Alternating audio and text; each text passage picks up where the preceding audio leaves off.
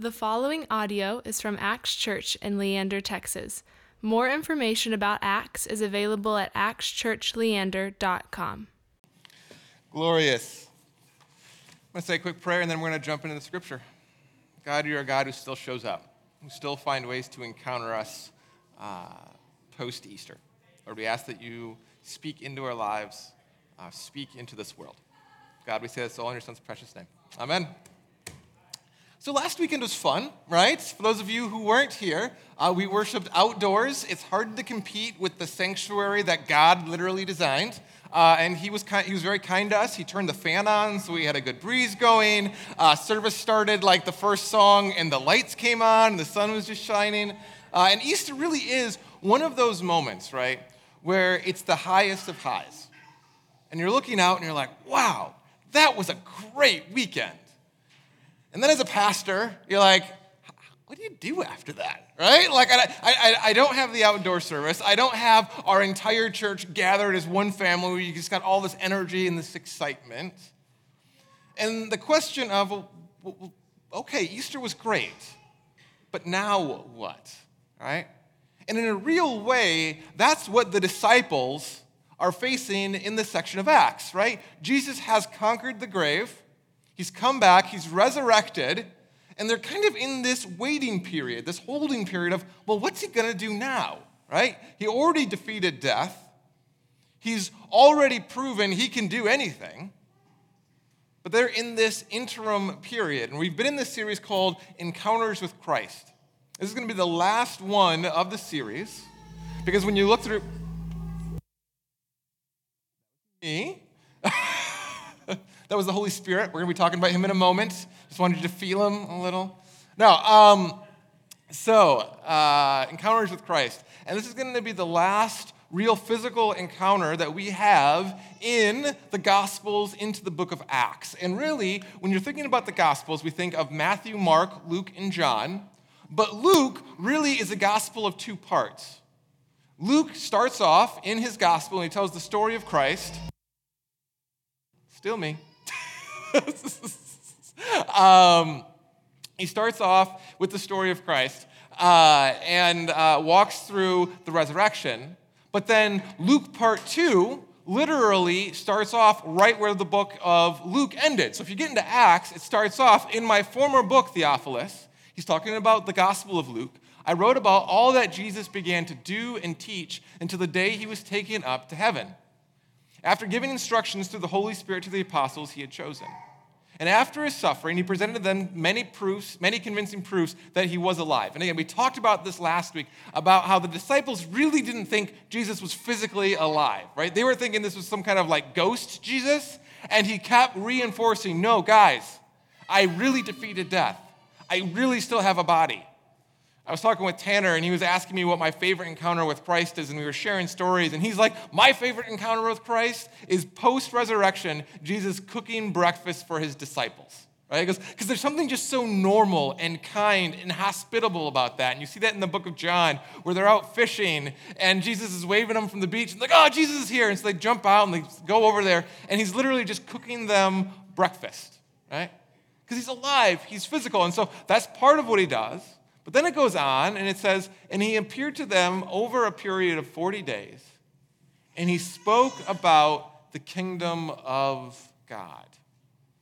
And this is really important, because not only does Jesus focus on, hey guys, I'm really alive, he also focuses on, there is a mission that God has for the church. There is a mission that I came here to complete. And we pray that mission every week. It's in the Lord's Prayer. When we say, your kingdom come, your will be done on earth as it is in heaven. Kingdom isn't a physical space in the Greek word. It means your reign on earth, reign here in this physical space like you reign in heaven where you dwell. We want earth to be like heaven. We want your love, your grace, your compassion to come to our physical space in the same way that it is in your spiritual space. All right? And so Jesus talks through that with his disciples, and that's how it frames the rest of the book of Acts. It goes on, and he says, "Do not leave Jerusalem, but wait for the gift my Father has promised, which you have heard me speak about. For John baptized with water, but in a few days you will be baptized with the Holy Spirit." What we see here is that the power that is going to push the church forward, the power and the authority and the heavy lifting of anything that Jesus' disciples are going to do is going to be through the Holy Spirit. And I'm going to be honest with you, the Holy Spirit is probably the most misunderstood aspect of who God is, right? Because when you talk about the Father, when you talk about the Son, those are two concepts that we can wrap our minds around, right? We can know what a good father is, right? We have fathers in the world, and we can be like, okay, yeah, that relates. I can get that. And then you get to the Son, and it's like, okay, I know how a father and a son relate to one another, and I know what a hero looks like. Right? And we say that the Son of God is the Messiah, the chosen hero who is going to redeem everyone. And so we have these two members of the Trinity that were like, yep, that makes sense. Yep, that makes sense. And then we get to the Holy Spirit, and it just gets weird, right? And we don't have nearly as good of a context to put the Holy Spirit into, right? The example that I like to use the most, though, of how to understand what the power of the Holy Spirit looks like is to use the illustration of a play or a book. And the Father is the creator. He is the author of the story.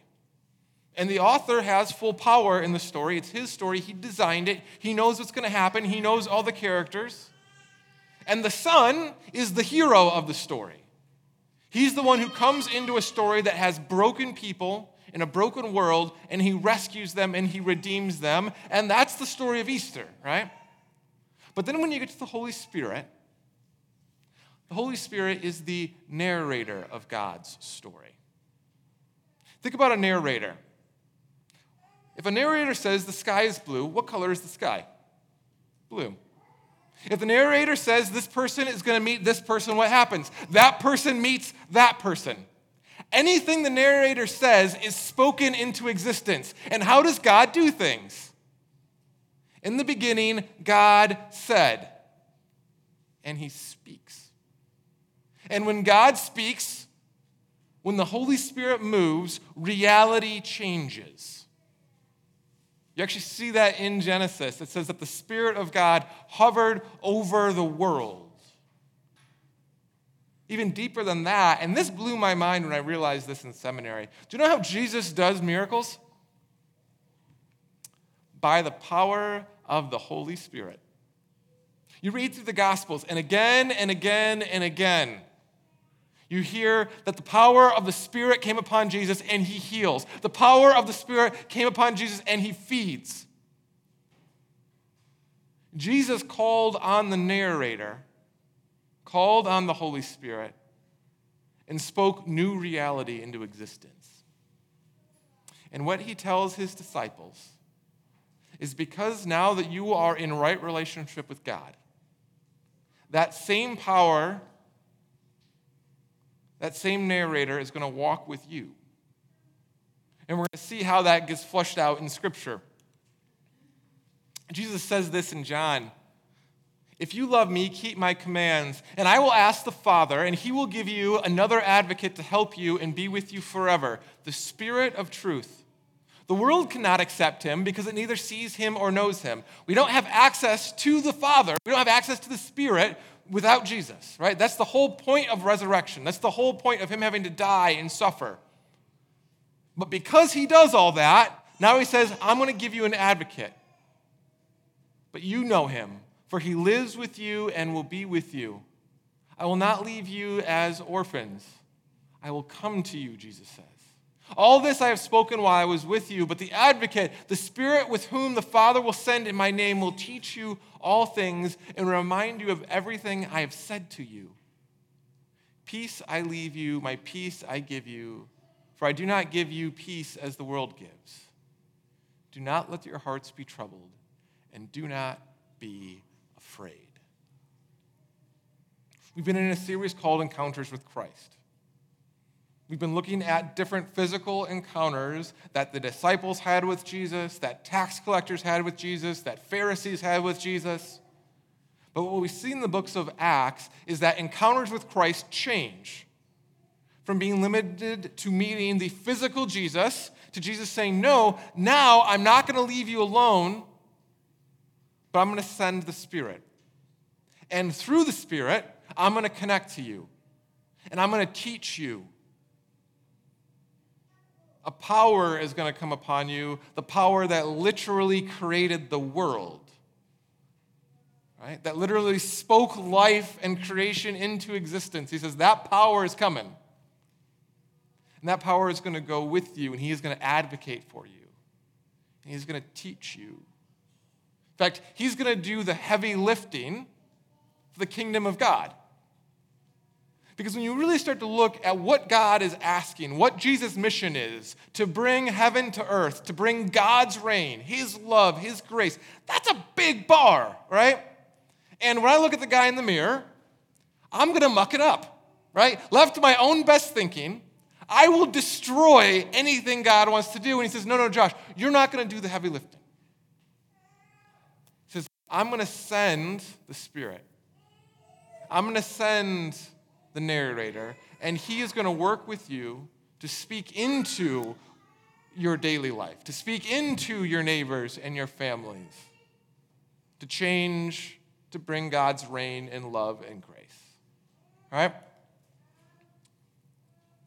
Story goes on in Acts, and they gathered around him and asked him, Lord, are you at this time going to restore the kingdom of Israel? And he, being Jesus, said to them, it's not for you to know the times of the date that my Father has set by his own authority, but again, you will receive power when the Holy Spirit comes upon you. And then he gives them the charge. He says, and ye will be my witnesses in Jerusalem, in Judea, in Samaria, and to the very ends of the world. Jesus sends out these followers. And when you look at those four names that he said, to Jerusalem, that was the city that they lived in. So for us, that is North Austin, right? That's Leander, Cedar Park, Liberty Hill, Austin proper. It says, that is your first call. But what's cool is Jesus already starts breaking down barriers, right? Breaking down divisions. He goes, but you're going to go beyond just Israel. No, you're going to go to Judea, which is the region, right? So now we're talking the state of Texas. He goes, your call is to them as well. My mission is to them as well. It's bigger than just local, right? And then Samaria, well, Judea and Samaria together made up, which was ancient Israel. And he goes, so your call is also to your nation. So now we've got North Austin, we've got Texas, we've got the U.S. He says, and to the ends of the earth. Jesus charges his disciples, guys, this mission that I'm going to send you on, it's going to be bigger than just what you're doing locally here. It's bigger than just your neighborhood, but it includes your neighborhood. It's bigger than just your state, but it includes your state. And all of a sudden, what you start to realize is Jesus' plans were a lot bigger than his disciples' plans. Because they're asking, hey, when are you going to restore Israel? When are you going to restore our nation? Because they're still thinking from their own perspective. And Jesus says, no, guys, it's for everyone now. I'm fighting for everyone, which is good news because we don't live in Israel, right? We live in the States. No, I'm fighting for those in the States. And I'm fighting for those in China. And I'm fighting for those in Michigan. And in New York, in San Francisco. Jesus says, and you guys are going to be my witnesses. You guys are going to be my agents of good to tell the story of who Jesus is and what Jesus is doing. And when you go through the rest of the book of Acts, all of a sudden you start to see people encountering Jesus through the church. And the encounters change from the physical Jesus and his time here on earth, those 33 years, to him saying, now I am sending you out, and wherever you go, I am going to go. It's literally how Jesus scales his ministry. Right? So if you think about in business, you can start off with a local bake shop. and you're making cookies, and people are loving your cookies, right? And you have two options. You can say, all right, I as the cook am going to continue to cook and make these cookies. Or you say, you know what, no, I'm going to teach others to cook. And I'm going to teach them how to make these epic pastries. And then I'm going to send them out, and they're going to then feed. They're going to go and love. And that's what Jesus does. And when you look through the book of Acts, all of a sudden, you see the very things that Jesus was doing, his disciples are doing as well. And so Jesus saw hungry people. His disciples see hungry people. They're like, we should feed them. Jesus saw people who were far from God, who thought that their own mistakes, their own past, their own brokenness kept them separated from God. Jesus enters into their story and he says, no, let me tell you about a God who loves you, that a God who fights for you, a God who will chase you down. No matter how far you run, God's legs are stronger than yours. And so his disciples are like, well, if Jesus did that in our lives, we should pass that on. And it starts to scale out. And the encounters with Christ all of a sudden start working through the church, which is humbling because those are our spiritual ancestors, which means those are our spiritual charges. In the same way that the apostles, everywhere they went, things got better because they were following Jesus, because they were connected to the Holy Spirit. The same way we go, things are supposed to get better.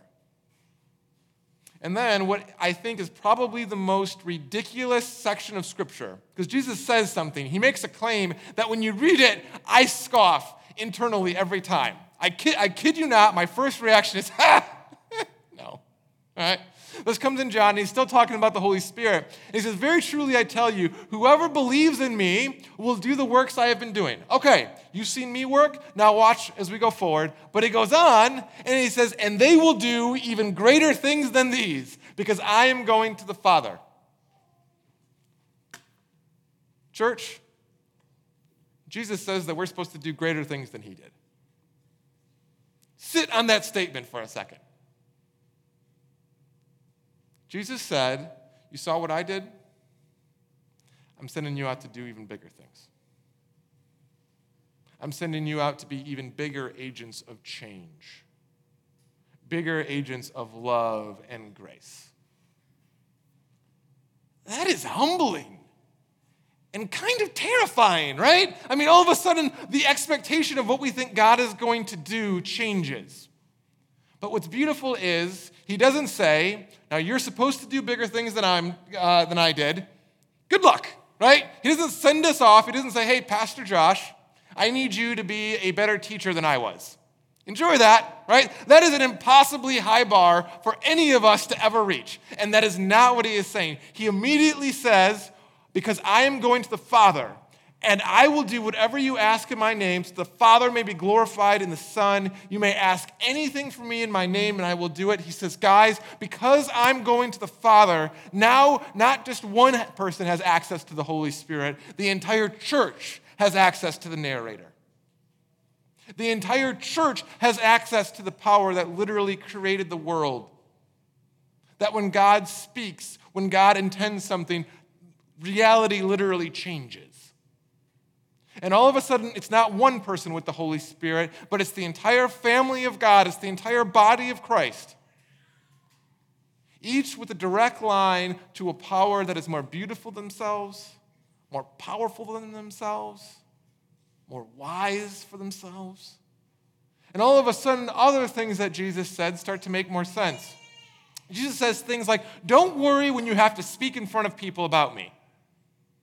I worry a ton when I have to speak about people in front of Jesus, right? And like, God, I'm going to screw this up with a coworker or a friend, and you're like, I don't have the words. Do you know what he says? He says, do not worry, for you will not be the one speaking, but it will be the Holy Spirit speaking through you. He says, guys, I don't expect you to do the heavy lifting. He says, I expect you to connect to me. And when we're connected to God, when we're connected to the body of Christ, he says, my power will flow through you. I'll give you the words. And if you don't have the words, that's all right. He can translate that anyway. We talk about speaking in tongues, right? And for the most part, again, there's a lot of different aspects of Christianity that I personally do not completely understand. But one of the ways I have seen God speak in tongues, I have botched sermons. I kid you not. I can listen to what I said and be like, that was atrocious. And someone will come up to me and be like, Josh, God just spoke to me today. And I really needed to hear those words. And I'm like, did you hear me? Like, I literally didn't get a coherent sentence in for like 5 paragraphs. And yet God speaks through a broken vessel, through a broken pastor, because his Holy Spirit's going to do the heavy lifting. He's going to translate into people's hearts so they hear what God needs them to hear. And all of a sudden, that statement that we're going to do greater things than he isn't a weight on our shoulders. It's not an expectation. Instead, it's something that we wait on with expectancy, with hope. And like, all right, God, what are you going to do? If I stay connected to you in my brokenness, in my hurt, in my honesty, God, will you move? And he moves. Will you show up? And he shows up. And all of a sudden, the world starts changing. Our communities start changing. Because he's using us as redeemed kids to go out and help redeem more kids. He says this in 2 Corinthians. Paul is writing to the church, and he's trying to help them understand what their role is in the world. And he says this, he says, so from now on, we regard no one from a worldly point of view. Though once we regarded Christ in this way, we do so no longer, right? So it says we used to think one way about the world. Now we look at the world differently. It says, therefore, if anyone is in Christ, the new creation has come. The old is gone. The new is here. God is doing something new, something powerful. All this is from God, who reconciled himself through Christ and gave us the ministry of reconciliation. He goes, it's not on you. It's not by your power that you're going to pull this off. He goes, but because of what Christ did, because Christ reconciled and made our relationship right with God, he says, now, your ministry is going to be about reconciliation. He goes on, that God was reconciling the world to himself in Christ, not counting people's sins against them. And he has committed to us the message of reconciliation. We, therefore, Acts Church, Leander, are Christ's ambassadors. As though God were making his appeal through us, we implore you on Christ's behalf, be reconciled to God. He says, I'm going to scale my ministry through my kids. Because I'm going to make a right relationship. That's literally what righteousness means. It means to be in proper relationship, right? He goes, you're going to be in proper relationship with God. You're going to be in proper relationship with each other. He goes, and then I want you to go out and be my ambassadors.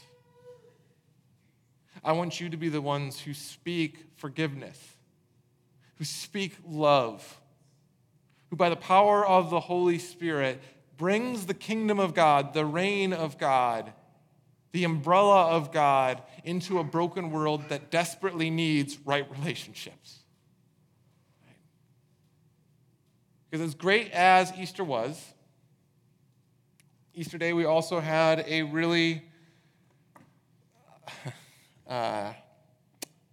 horrible example of how bad the world still is, right? 250, I think the total is, died in the church bombings. We still live in a broken world.